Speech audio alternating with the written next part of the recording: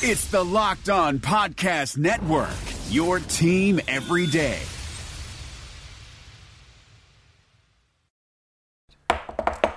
Just gonna kick right into it, I guess. Keep this one boring. Nothing funny here. Nothing funny here. Touchdown, Los Angeles. You are Locked On Rams, your daily Los Angeles Rams podcast. Part of the Locked On Podcast Network. Your team. You guys, Rams podcast. Rams Nation, welcome back. It's Bear Motter of Rams Podcast, but this is Locked On Rams. This is the Tuesday edition. I missed yesterday. Sorry about that, guys. This is the Tuesday edition of Locked On. It's brought to you by mybookie.ag. If you haven't checked it out already, what are you doing? Been talking about it for so long. Go check it out. It's mybookie.ag. Use the promo code Locked On. It's going to get you 100% match deposit on your first deposit. So go check it out. Well, guys, I apologize about that yesterday. Been a little sick under the weather. I passed out before the Sunday night game. Woke up in a confusion of 11 p.m. dark, really out of it, and figured, you know what? We'll call this a day. And but that's okay because we have James Kroger of Rams Podcast. Bud, welcome. Always appreciate your Tuesday go-to. So thanks for joining the show. How you feeling, bud? Thanks for having me on, Bear. So did you wake up thinking that it was all a nightmare? I did. I was like, everything was okay? Yeah, this must just be false. I checked the score and I was like, no! Oh, it was just one of those nightmares. No, that really happened. Yeah, man, I was out of it, and that was just overall, how I feel was how they performed yesterday. Yeah. And you know what, I can take a little bit of that back because overall, we're going in the fourth quarter tied, right? We didn't play well. We fumbled the ball in the one. That killed us. We had a great opening drive. We kind of sputtered the rest of the game, but I mean, we got beat up as far as our secondary was injured. We lost a lot of people. We'll talk about that in a little bit with some updates. But our secondary was banged up. We couldn't get the pass rush going. We just got outbeat, man. Yeah, so today was kind of like a day of mourning in a sense around Rams Nation early on, but then, everybody does realize that, yeah, we're still at the top of our division, and it was a tough fought game, Bear. We saw everything happening. We saw the defense that we faced. We haven't faced a defense like this at all. You got to give credit to Minnesota's defense. On top of that, the stadium was so loud. It was almost reminding me of the Seahawks back in the day. Playoff atmosphere, and you're right. That's kind of the one thing you can't take out of it is like this was a late season playoff game. We lost it, but we're going to hopefully learn a lot from it. And, it's not ending our season. It's hopefully building those blocks to become a playoff team that could go deep and have a run in the playoffs. Yeah, and there was just some unfortunate things that happened. We all saw the Cooper Kupp catch that broke my heart, that broke everybody's heart. Mm-hmm. You can't 100% blame Cooper Kupp for that. It was a great defensive play. And it goes back to the effort play. Todd Gurley did one earlier in the season. We talked about it. Hold that ball tight to your body and go across the goal line, especially when you got another down to give. Don't sacrifice the ball that way. But they're players. They're trying to make a play. Kupp sees that line. He thinks he's a reach away from getting a touchdown. He goes for it. It's an amazing defensive play. But you can't get mad at him for an effort play that kind of just went south. He's got to protect that ball. But that's a fluke play that went against us. Yeah, and it would have changed the momentum. Like we said, it was a tough-fought game, and, we talked at halftime, and you mentioned we're just one Cooper Kupp away from being up 7, which would have been a complete momentum changer, I think, coming into the third quarter for the Rams specifically. But, yeah, that's just a heartbreaker, and you saw it in his eyes during the press conference in the locker room after. I watched his interview, and you can tell it was killing them. On top of that, I don't know if you remember that big third down conversion he missed that hit him in the fingertips. So you could tell it hurt him, and even Coach McVay said you can't judge a player by a couple of plays. He is a rookie. It was a mistake. I added that little bit in. Yeah. But, he's still our guy, and he's the type of player that he is, and we look forward to what he's going to be able to do from now on. Well, you hope to see kind of how a player rebounds from that, so I'm excited to see this next game coming up. It's going to could be, kind of a shootout, get back to our offensive threat, even though the Saints have played better D recently. We expect them to try to put up a lot of points, and we're going to have to match them in that sense. So we're going to have to go back to Cooper Kupp because, things have changed. Robert Woods, we just heard from the Sean McVay press conference that he's going to be out a couple weeks. We're losing him. We don't know if that's 2 to 3 weeks, if that's 3 to 4 weeks. But we know he didn't have to have surgery, which is good news for Rams. But those guys are going to have to step up. We're going to have to go back to Cooper Kupp. So just like Sean McVay, who we've seen, take the blame for it, which Cooper did. He kind of said, it's my bad. I got to make those plays. adjust from it, make adjustments, come out, and do better. And I think that's what we're going to see from the whole football team. And, specifically Cooper Kupp and Sean McVay, who mentioned a couple times that he's got to do a better job calling plays. So I hope Cooper Kupp continues to step it up because, Bear, we're going to need him, our number one wide receiver as far as amount of completions and yardage and touchdowns is out for us. So speaking of making adjustments, how are we going to adjust with Robert Woods being out? Of course, we got Tavon, who saw only 2 snaps this last game, and we just talked about some of the other receivers, but are you concerned as I am about that? Not really. I mean, Woods is an amazing wide receiver to have out there, and he gives us consistency, and he's given us our most yards and our most completions, and all around probably one of our better wide receivers. But we have so much depth there. We talked about it coming in the season. We got 7-8 guys, that can now step in. Obviously, Tavon's one of those guys. And then you got guys like Mike Thomas and Josh Reynolds. I mean, we saw some good things from Josh Reynolds in the preseason. Now he gets some time to get some action. We'll see what they can do.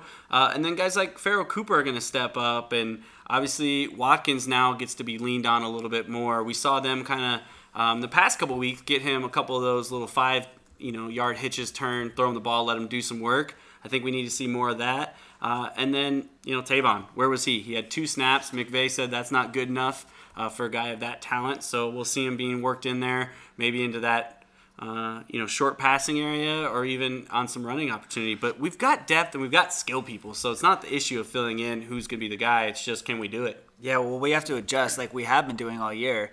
You mentioned Watkins. I've been pointing out that, he's been going out for those shorter passes and gaining yardage after the pass, which seems like last game we did that once or twice. In this game, you continued to do it. So I expect that to happen a lot more with Woods being out. Another thing I want to mention is Everett didn't touch the ball too much at all. He got 2 targets and only 1 completion for 8 yards. So I expect to see him getting some. And that goes back to the Vikings defense. They shut out our tight ends. I think that catch was actually late in the fourth quarter, so we didn't really have a tight end with the reception until very late in the game.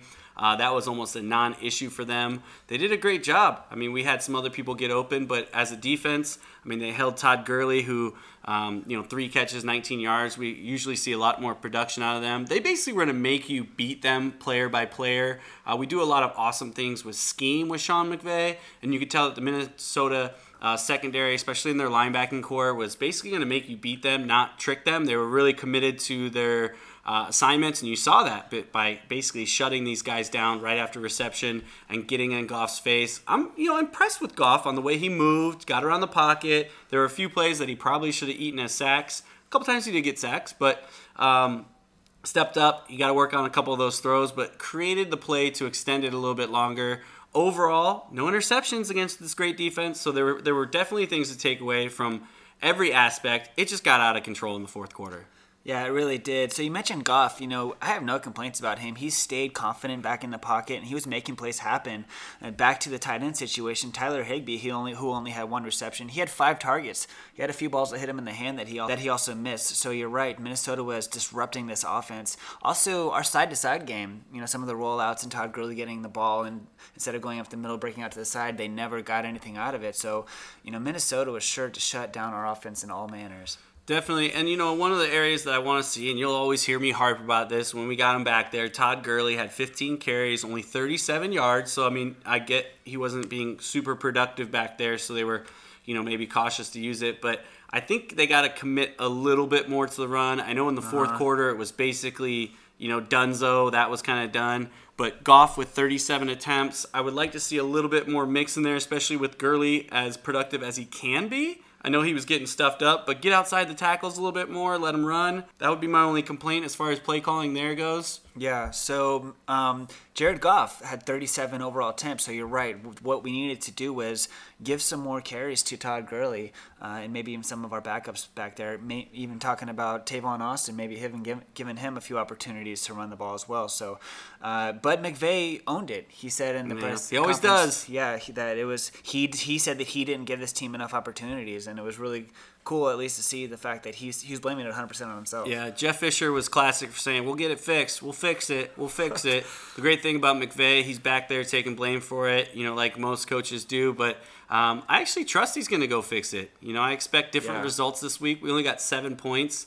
Kind of showed me up on my pick. I said they were going to break over by that 40 mark. So came a little bit down to earth here. But I do expect this offense to kind of get it together and produce a little bit more points next week because we're going to have to. Drew Brees is coming to town. That guy's super scary on the things that he can do. They had an amazing fourth quarter comeback to steal a victory there. So they're coming out with a lot of excitement and a lot of confidence in their group. So it's going to be an interesting game out at the Coliseum, but we're back home, back in the nice, warm Southern California, and it's going to be a warm weekend. Yeah, I think it's supposed to be like 95 Thanksgiving, so it will be an interesting weekend to be playing football in the middle of November. Yeah. But you're in Los Angeles, and it's going to be hot.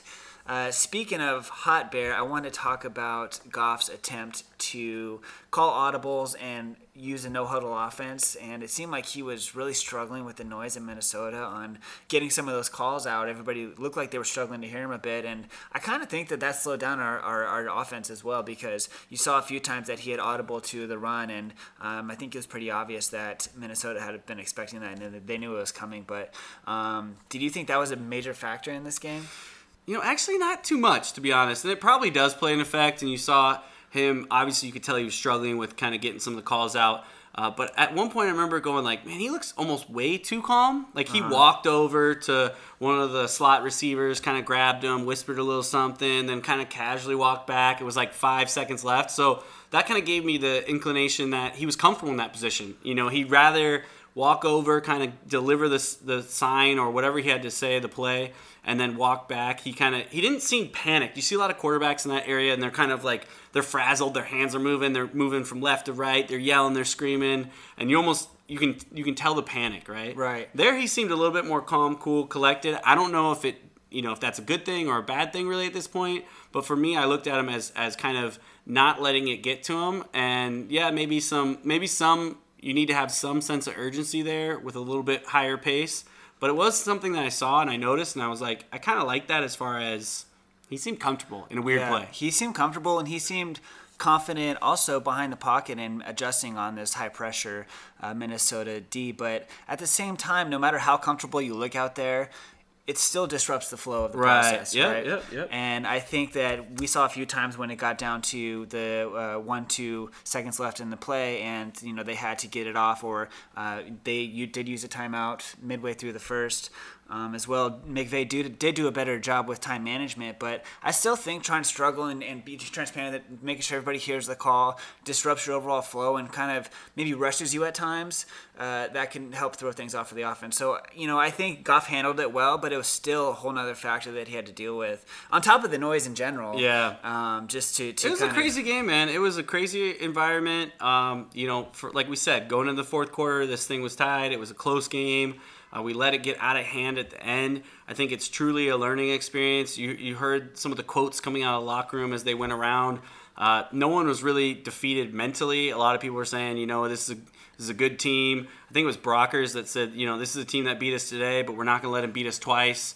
Got to tip the cap to them. They were amazing. They had a great crowd. They were just a better team. And so, but no one's sitting there going, oh man, we should have done this. I can't believe we didn't do this. It's frustrating this happened. It was kind of like, we got beat today. We're going to have to go home, fix it up. And now we know, what other teams are out there. We've been playing a lot of, cupcakes. So now we finally got someone that was pretty tough, and they kind of smacked us in the face. And how are you going to react? Are we going to kind of crumble here? I mean, we got the Seahawks game behind us. They're getting smacked up right now. I think it's 14-7, but they're looking, pretty much one-sided on that side. So this is really our division to lose at this point. We're in the lead. We've got our division pretty well figured out. We've got them coming up. We have 3 more games in our division. We're on top of it, 7-3. We've got a lot of tests coming up, but this whole season rides on what that team believes in that locker room. And right now, I think they believe in themselves. So I got good positive thoughts about how this thing's going to end out. Yeah, so speaking of positive thoughts, I've been kind of not hate on the offense, but I've been chatting about how they struggled. Let's talk about this defense. How do you feel about how they did? Yeah, I mean, they did that whole bend don't break thing. We didn't cause as many turnovers as I would like. Keenum balled out, dude. He was basically, you could tell he was on a different gear. Keenum looked like, speaking of the Seahawks, Russell Wilson back there. Yeah, So ducking, diving, throwing balls, big first downs. I mean, he made the plays when they were there. We talked about their special teams going in. They're supposed to have a really good special teams. They missed 2 field goals, which helped out our defense a lot. But we didn't give up that big touchdown early. We kind of held off that storm for as long as we can, and then the fourth quarter came. We got too banged up, and they just exposed us in certain areas on the outside and just got beat, and then it was just all over. But for the most part, the beginning of this thing, the defense was holding strong. We got to get a little bit more of a pass rush. You tweeted out something about the amount of blitzing that we did. Yeah, so we blitzed a season-high 20 times, and Keenum just didn't take one single sack. Yeah. Aaron Donald alone was playing the game of tag back there with him, and I don't think he touched him once. It was so frustrating how close he was getting there. And then the one time that he did basically get there, they called a roughing, which Aaron Donald, he's so big, he's such a beast that he's starting to get almost that, like, I don't want to say he's getting that Ndamukong Suh treatment, but like they just see him hitting quarterbacks, and he's had a couple moments where he's had those late hits. I think they got an eye on him, and that was one where, maybe it's close, a little helmet to helmet, but I did not expect that to get called. That was a big third down. Yeah. That ended up being a big killer for us. They ended up going and scoring a touchdown on that drive, which really hurt. And it's those type of plays that can really swing a game, and that was one of them. But talking about Keenum getting away, he was 15 for 20 with 191 yards against our blitz.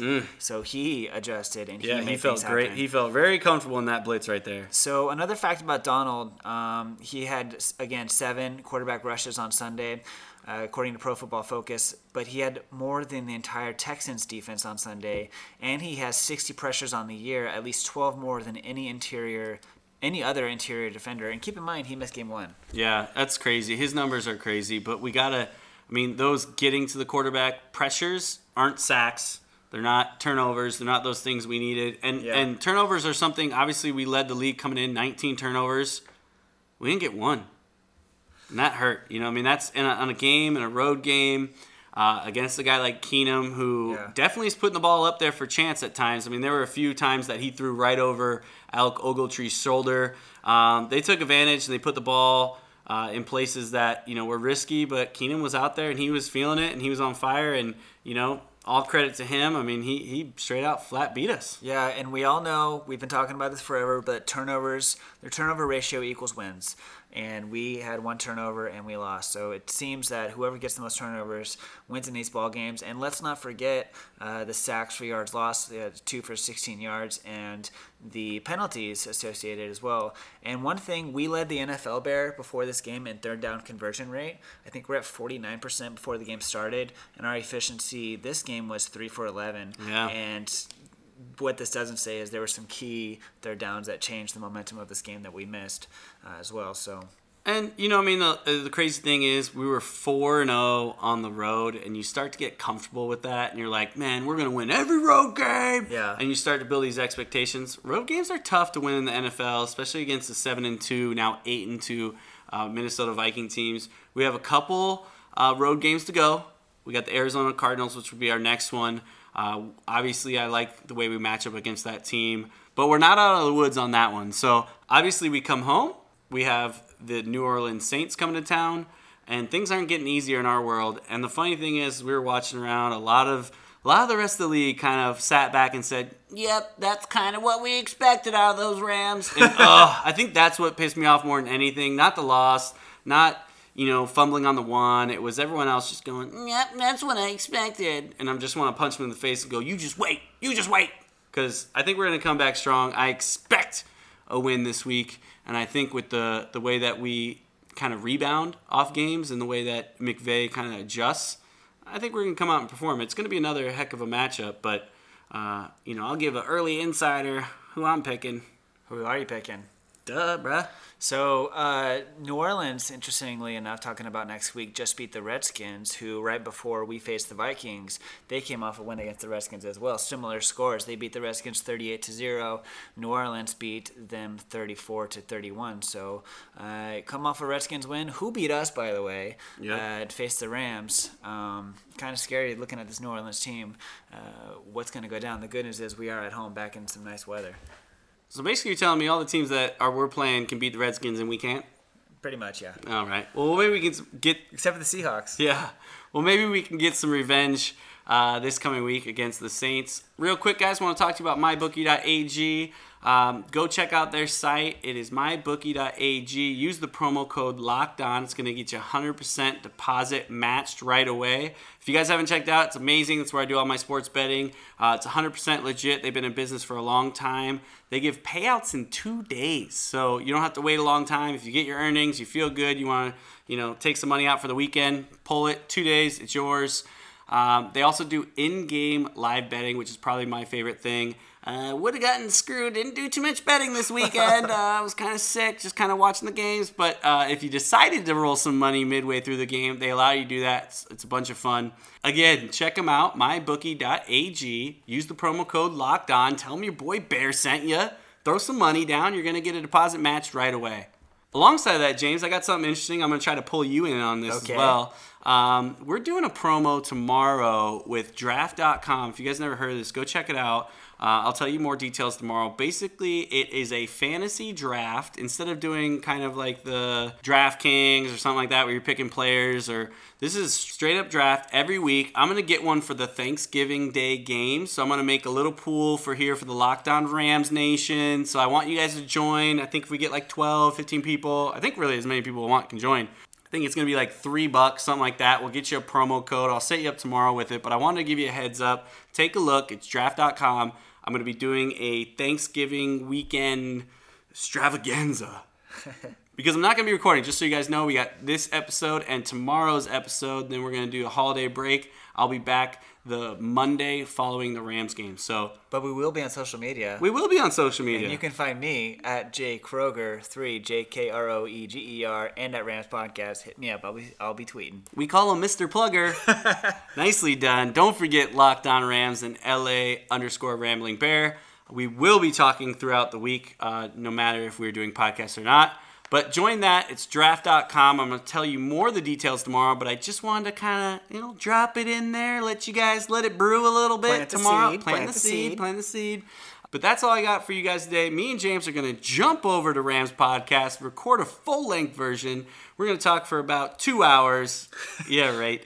We'll talk for a while, go break down the game, start looking ahead to next week. I'm going to be on Under the Dome tomorrow, which is a New Orleans Saints podcast, so check me out there. I'll share that link. And we got a lot of awesome things going on, guys. Don't give up hope yet. These Rams are going to finish strong. I believe it. 7-3. It's all right with me. Let's go, Rams Nation. Until next time, peace.